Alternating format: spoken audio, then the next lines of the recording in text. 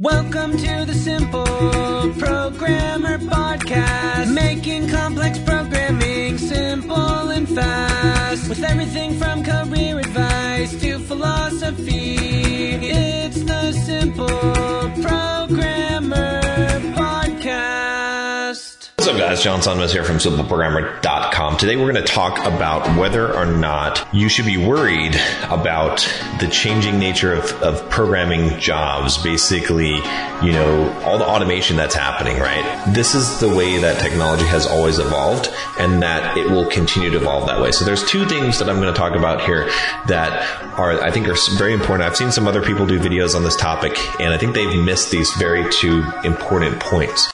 If you're just joining me for the first time, I'm John from SimpleProgrammer.com. On this channel, I teach you the soft skills you need for your software developer life, how to become a better person, how to become a better programmer, and live a better life as a software developer. You know, everyone teaches all these technical skills, and that's great, and I did as well, but I feel like the soft skills are sorely lacking. Click that subscribe button to join us, and also, if you haven't checked out my books, I've got a book called The Complete Software Developer's Career Guide. It was a Wall Street Journal bestseller. I think the only software development book to ever be on the Wall Street Journal best-selling list, as far as I know, and the Software Developer's Life Manual. Both of them you can get on Amazon. All right, so there's two things I want to tell you about that I think a lot of people haven't covered about this. Okay, the first one is that, you know, historically, what's happened is that technology has been built on top of technology, and you sort of have this abstraction layer that you operate at, and then software developers or coders or programmers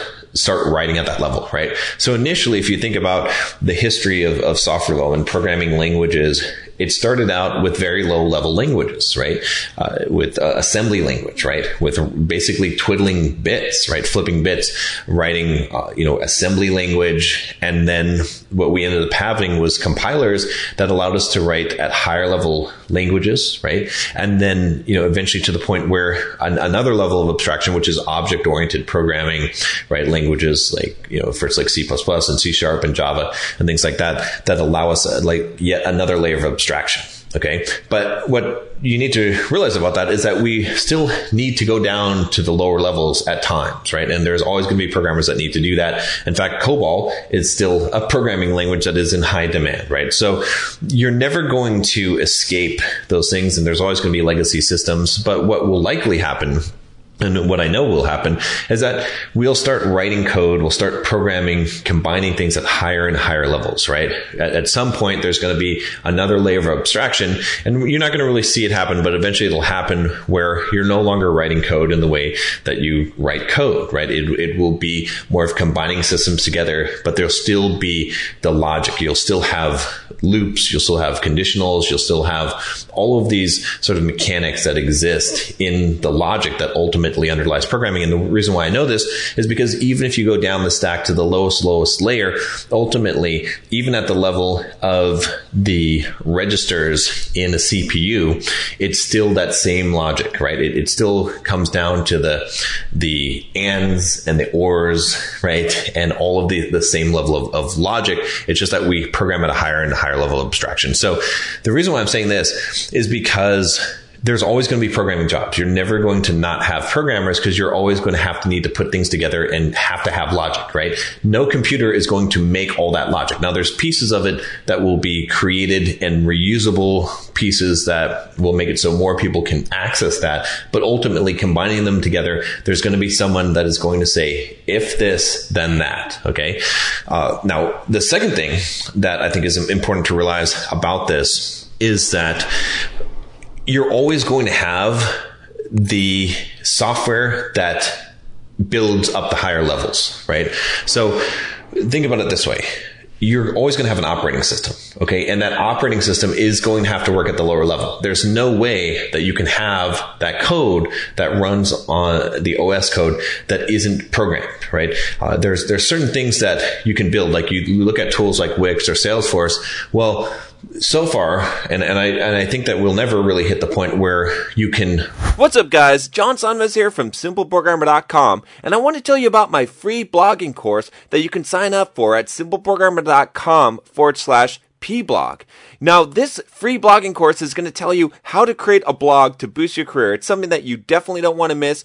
Thousands of developers have already gone through the course, the free course that you're going to get by email, and have learned how to create a blog to boost their career, to make more money, and even to grow their own side business. It's something that every single developer should do, especially if you're a web developer. You should have your own blog. I'm going to show you exactly how to do it, how to be successful, how to get traffic, everything that you need to know about creating a blog and even making money from it. Just go to simpleprogrammer.com/pblog to sign up now. Once again, it's simpleprogrammer.com/pblog.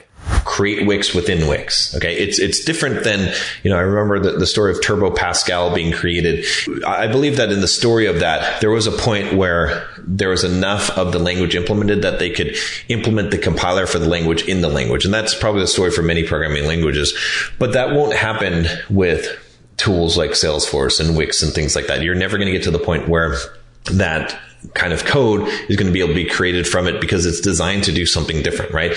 What we've seen in the past is programming languages that have evolved to a higher level, but they were designed to actually create the code and the logic. They weren't designed to do something functional. They are designed to be, Turing complete languages in themselves. So when you have a Turing complete language, okay, it can operate at a higher level and essentially bootstrap itself and create itself because it's Turing complete.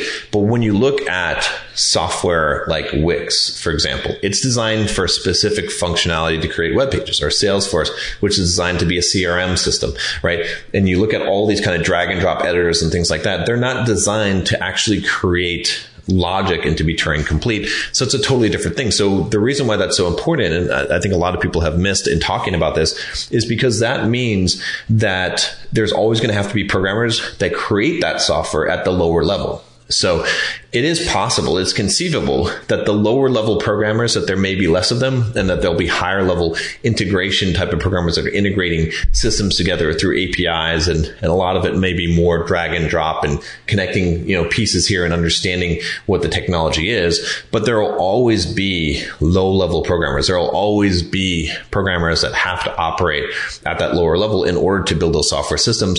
And as things evolve and technology evolves and you have more automated systems and ways for people to build software without having to write code, there's going to be more programmers that have to create those systems and maintain those systems. So that skill set will always exist. It's never going to disappear. What you may see is, and you're already seeing this, is a reduction in the number of web developers that you need to create web pages, right? So that kind of code is not going to be as necessary because people can drag and drop. They can create websites on their own. They can create payment processing. That's already been done, and that's a good thing. It allows technology to move forward. But, think about also, I'll give you kind of a bonus one here, is think about some of the cutting edge type of technologies. Think about AI and self-driving cars and where we're going in that direction. And those things are not going to be drag and drop. Those are going to require programmers to define, to create that logic, to build those systems and the next level systems above that. Now, maybe we get to the point where AI is smart enough to actually write code and to, come up with logical systems or to solve problems like that. And then maybe things shift, but we're still pretty far from that. And I would say that even in that case, there's still going to be some kind of way that things are going to have to be combined and created and programmed. But, if AI gets to the point where AI can actually literally write code and figure out the logic of code and solve problems in that way, then, pretty much every single job is going to be negligible, right? It's not going to matter anymore because accountants, bookkeepers, lawyers, right? All of these things, could be solved by that same kind of AI. So like looking at programming specifically and saying, technology is going to erode it. It doesn't make any sense. It doesn't make sense. So I wouldn't be worried about it, but what can you do as a software developer if you're worried about this problem, or to prepare for the future? Well, the best thing that you can do is that you can create a very specialized niche that you're good at. Figure out some technology, figure out some platform, some specific things so that even if a lot of the jobs disappear, your specific thing that you're really good at, that you're going to get hired for that. That's really important to do, right? Being a generalist, just being a programmer, there's some use to that.